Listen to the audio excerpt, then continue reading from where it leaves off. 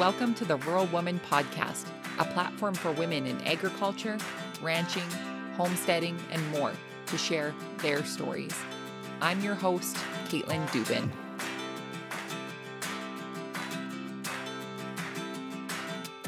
Hey everyone, thank you so much for tuning in to this week's episode of the Rural Woman Podcast. Today I am interviewing Hannah Vander. She is a young female farmer from California who now resides in Idaho, where she runs her parents' dairy alongside her crew, all while attending post-secondary full-time. Crazy, right? I thought it was fitting to have Hannah on the Rural Woman Podcast today, as it is June, which is Dairy Month, and I have some exciting news. For the rest of the month of June, it will be dairy farmers on the podcast. So I'm excited to share Hannah's interview with you, as well as some other great dairy farmers from around North America. But before we get to today's episode, we have to do our housekeeping, which I feel like there are times I do more housekeeping on the podcast than I do in my actual house, but that's besides the point. The housekeeping for today is our review of the week. And the review of the week comes from Samantha760. It is a 5-star review left on iTunes. It is titled, "Love Caitlin and her interviews. I've learned so much from Caitlin's interviews with rural women. Love this podcast." Thank you so much, Samantha, for leaving that 5-star rating and review over on iTunes. If you also are loving the podcast, I would encourage you to leave a review, because you could hear your name on the Rural Woman Podcast, which, I don't know, I think that's kind of cool, but I'm biased, obviously. I also want to give a huge shout out to the ladies over in the Rural Woman Podcast community over on Facebook. It is so great being in community and being able to connect with the listeners to the podcast. And if you would like to connect as well, make sure you go over to Facebook and just type in the search, the Rural Woman Podcast community, or you can look up Wild Rose Farmer on Facebook, and I am over there. I'm on Facebook. I'm on Instagram. I have a Twitter account. Guys, I'm not very good at Twitter. I don't know what it is. Somebody can help me out. Help me out with Twitter, okay?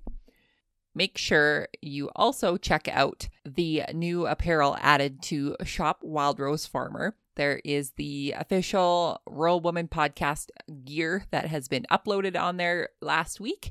So if you haven't gotten your official Deep Roots t-shirt or hat yet, what are you waiting for? Well, there is one thing you could wait for, I guess, but I wasn't going to say anything because I don't want to jinx it. But you guys, we are super close to getting 10,000 downloads on this podcast already, which to me is bananas. I had no expectations heading into this of how many people would even listen to this, and you have all blown my mind. So here's the deal. Once we hit 10,000 downloads, I'm going to do a really big giveaway with some Rural Woman Podcast apparel, as well as some swag from our sponsors and all of that fun stuff. So there's two things you can do. One, you could just go shop Wild Rose Farmer and purchase your apparel. Or what you can do is share this episode, get us to 10,000 downloads, and maybe you'll win something instead. So either way, I think it's a win-win for all of us. But without further ado, you have heard me ramble on for long enough. Let's get to Hannah's episode.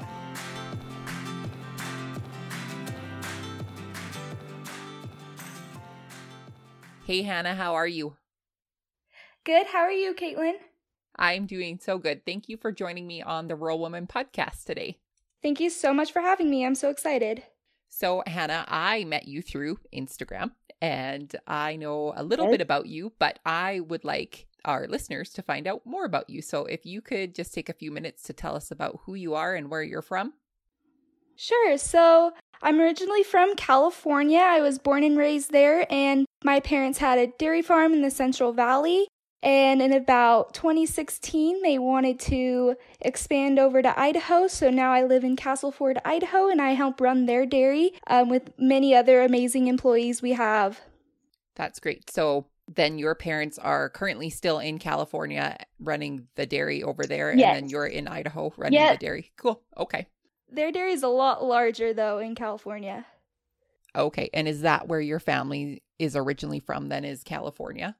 All right. So tell me more about these dairies, the one in California and the one in Idaho that you're currently running for your family now.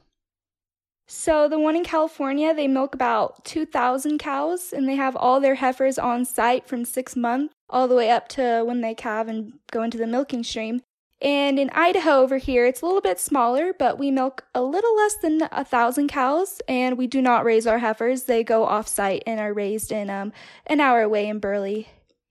And how long has your family been in the dairy industry for? It was actually my parents' dairy's anniversary yesterday of 25 years.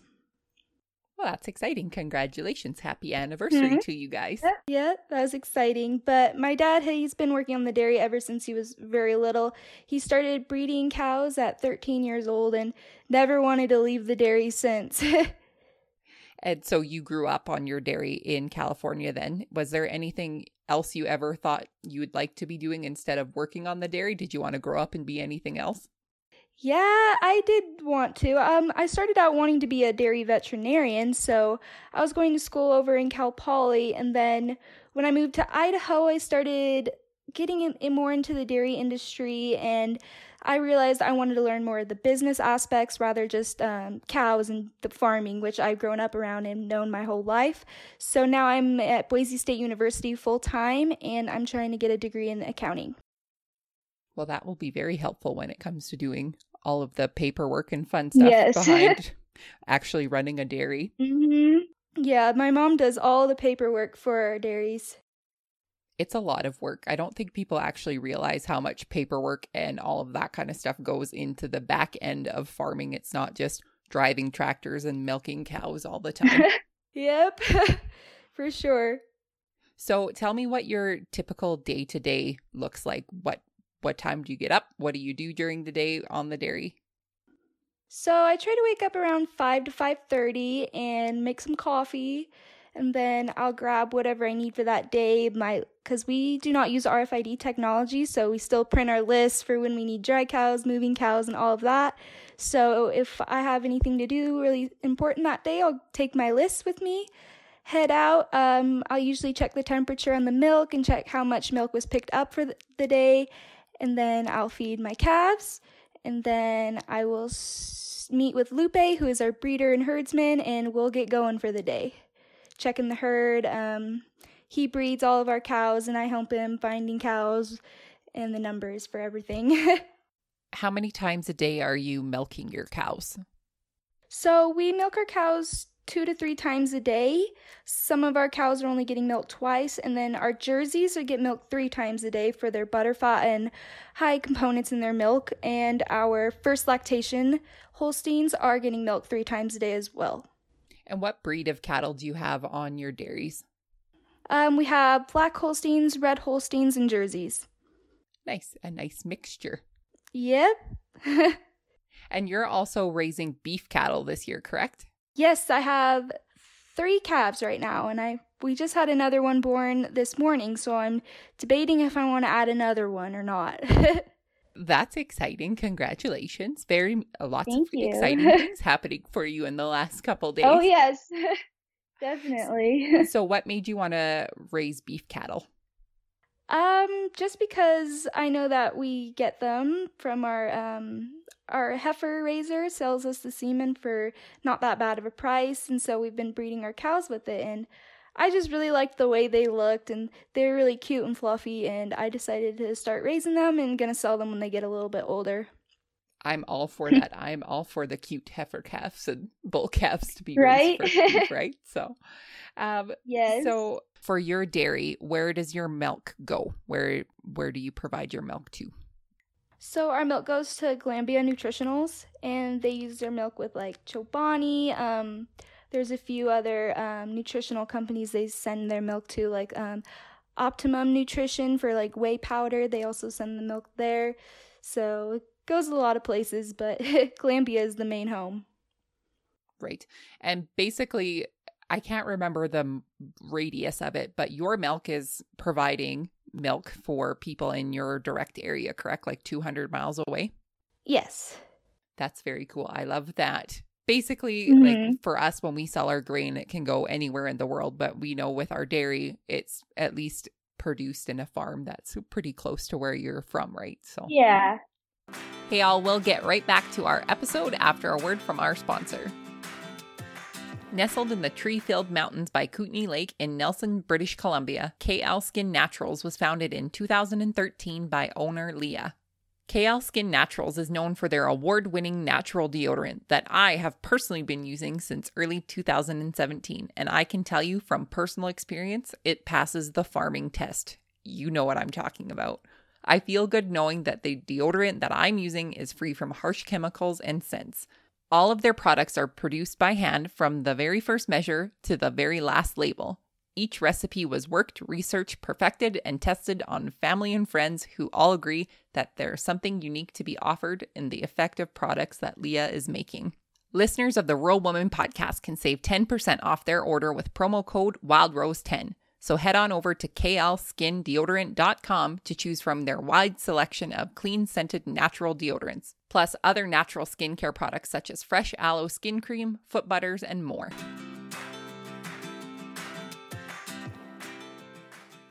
We've talked a little bit about this before, but let's talk to our listeners about this. And in your opinion, what do you think some of the biggest misconceptions in the dairy industry are? Where to start? Well, one of the biggest topic is always with the calves. What do we do with the calves? What do we do with the bull calves? And I think over at TDF Honest Farming, he does a great explanation of how we take care of our bull calves and what we do with our calves and why we separate them from their mother. But to go into a little further detail, when people always ask me, oh, that's awful, you take the mom away from the calf, but it's hard because the calf, it's born with no rumen. It has really susceptible to disease, and if it falls and lays in a fresh pile of manure, that won't be good for its lifelong health. So we make sure we take it to a nice bed of straw in our calf barn, and we dip its navel with iodine so it can't get any disease through its navel. And we also give it its first feeding of colostrum, so it has all of the antibodies that will fight off infections that it can develop. And also during winter, it gets really cold around here, and we have 2 heifer calves that had lost a little bit of their ears from frostbite. So we like to keep them in our calf barn because we have heated lamps, and they won't lose their ears, and they'll be nice and warm rather than being outside in cold, rainy, snowy weather just to be with their mom. Yeah, I think it's so interesting, the things that go around on the internet about the rumors and misconceptions about the dairy industry. And I think one of the most important things that we as producers, or you as producers, can continue to say is make sure that you're asking a rancher or a farmer or a dairy farmer instead of Google, right? Like you don't listen to everything you see on the internet because it's not always the most accurate thing, right? So there's been a lot lately, just with that new video that's been released from the Fair Oaks. It's just, I know that a lot of dairy farmers that I've talked to that watched it couldn't watch it because of how bad it was. And that's not really what goes on, and that's not what us farmers want people to think that goes on.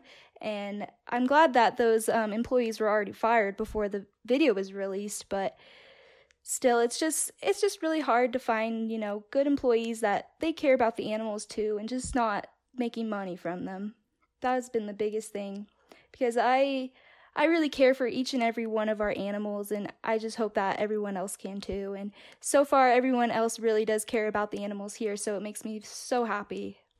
Right. And I think you said it too. It's hard to find employees that that you can trust, and you obviously have trust in these people to take care of your animals and your equipment and everything that you have, because you can't just do it all on your own. So you're having to find these employees that you trust with not only your animals, but all of the equipment and stuff too. So it's hard, even as as grain farmers, it's hard to find employees that you know that you can trust. And yeah, no, the video from Fair Oaks Farms, it was so unfortunate, and it was hard to watch. Yeah. And but I think, well, it being National Dairy Month, I think it's been pretty inspiring for me to see all of you dairy farmers kind of rally together around this and make the best of the situation. And I commend all of you for that. And yeah, you've all rallied hard, and I appreciate and enjoy seeing that. Yeah, I've only been having my Instagram since the beginning of the year, but I'm so glad I did it, and I'm so glad I reached out to all the dairy farmers around me and the ones I found on social media, and also you and all the other farmers, because just seeing everybody's story and how everybody does everything so differently is just really inspiring. And especially for June Dairy Month, everybody really coming together and showing how dairies are very positive and they do a lot of good things. Right. And so what was your reason behind starting your Instagram page? I don't know. I just kind of wanted another thing to do, I guess, and show everyone how much fun I have, but how much work it is too. And yeah, just mainly that. Yeah, no, it's sometimes the misconception even of just what farmers do or ranchers do on a day-to-day basis. It kind of looks like fun once in a while, but when you actually get down to it and see the real hard work behind it, it's like, it's not always that fun. So, oh no. So, Hannah, with some of the misconceptions in the dairy industry, one of the big one is the environmental impact on dairy industries. And I know that we've discussed this before, but what are some of the techniques that you are using on your dairies to mitigate the environmental impact? So we have one of our inspectors that comes out about once a year to check everything and make sure we are being environmentally friendly. So what she does is go through how many cows we have, how much water we're using, how much milk we're producing, and so on. And she also wants to know how much we export our manure to, because one of the big things with manure is the methane that it releases into the environment, which doesn't really do that much on a big global standard, but it does hurt it a little bit. So we just want to make sure that the phosphorus in the manure is at a negative level, and we get this negative level through our exports. And we export manure off to a field or into a different holding pit, it helps it. So that's mainly what she's looking for, is making sure that methane and phosphorus levels are negative with our exports of manure. And also we recycle our water through the barn wash and our wash tank as well, so that helps a lot. And my parents in California, they have a lot more environmental standards that they have to comprise to with their dairy. Are the standards different from state to state? Yes, I would say California is a little more stricter. I know that they are being obligated to put in methane digesters into their operations, mostly all the dairies in California, where in Idaho, our water usage and all of that isn't monitored as bad because there's less dairies over in Idaho than there is in California. It's interesting to me because obviously American standards are sometimes different than Canadian standards, so it's always interesting to me to hear the differences between the two. So, Hannah, who have been some of the biggest influences in the egg industry for you? Definitely my parents and my grandpa. They have worked so hard throughout their whole lifetime to make sure that their dairies are successful, the cows are happy, and the finances are correct. My mom, like I said before, she does all the bookwork for both of the dairies and all of the farmland over in California. So she's definitely very busy, and it's inspiring to me back when I was young and I'd wake up early, maybe around 5 before school, and she would already be up on the computer doing QuickBooks and entries and just working her little tail off. And I just thought it was so inspiring how she works so hard. And also my dad going to the dairy every day. I remember there was one Christmas Eve, the power went out in the barn, and so the milkers got behind. So me and my sisters, we were all out there helping them get back on track. But even on Christmas Eve, we were still able to come out and fix a problem. So just my dad is really inspiring to me with his how much he cares for his dairy and everything that he does. The cows don't know it's Christmas, right? They still need to right? be milked. Right. That's the old saying, isn't it? The cows don't know it's Christmas, or the cows don't know it's Sunday. So, no. What do you think is the most rewarding part for you of being a female in agriculture? That's hard. Probably just being different. I mean, there's not a lot of females in agriculture, but I mean, there has been recently, but I've had a lot of troubles where just because I'm a girl, people don't think I really know what I'm doing, and it gets a little frustrating, but that's also another thing is just overcoming these boundaries and proving myself right and making a name for myself is really, really rewarding for me and for all the other female farmers out there as well. Right. Hannah, what are some of your future plans for you and your dairy? Always expansion, but just making sure my cows are happy and healthy and producing the best they can. That's always a good goal to have, right? Yep. So you mentioned your sisters. How many siblings do you have? So I have two sisters. One is going to be a junior in high school, and she's already way taller than me. She's already 6'1" and a little track star too. And then my older sister she just graduated college, so she's headed back to help my dad and my mom over at the main dairy in California. That's great. So it's keeping it all in the family. Yes, for sure. How did you get so lucky to have to go to Idaho in those terrible winters that you have? Oh my gosh. Well, I don't know. I came to visit a few summers back and I just really loved it. I guess, and I should say I loved the summer because we had a lot of fun on the Snake River and just all the activities. I was never used to it because where I grew up, it was mainly the desert and 2 to 3 hours away from anything fun. So we didn't do a whole lot where I was from. So just being able to come out here and seeing all the stuff we can do is really a really cool thing for me. Idaho is beautiful. I've been there a few times, and the summers, you're correct, are very beautiful in Idaho. But darn those winters, it's not quite as bad in Alberta or where I am in Alberta, but winter in Idaho, I don't know, not very nice. Yeah, and especially where I am from, it hadn't snowed since 1999, and that was the year I was born, so I'd never seen snow before I came here, or lived in it at least. Too funny. Tell the listeners where they can connect with you over on Instagram. Okay, so you can follow my Instagram page and follow my journey through my dairy and my little beef farm I'm starting at ID Dairy Girl. Perfect. And I will tag that in the show notes so people can find you and connect with you and stay in touch. Awesome. Thank you so much for joining me on the podcast today, Hannah. It was really nice talking with you. Thank you for having me. I had a great time. Hey guys, it's me again. I just wanted to say thank you so much to this week's sponsor, Shop Wild Rose Farmer. You may be thinking, what? Shop Wild Rose Farmer is your shop? Well, yes it is. Proceeds from Shop Wild Rose Farmer go directly to supporting this podcast and making it possible. Consider purchasing an I Am Your Farmer t-shirt or even an I Am Your Rancher t-shirt. Check out the popular Wild Rose Farmer tank tops as well as sweatshirts, hoodies, and more. Members of the Wild Rose Farmer community receive a 20% off promo code for their first purchase from Shop Wild Rose Farmer. Head on over to wildrosefarmer.com for more information. Thanks again for listening and supporting the Rural Woman podcast.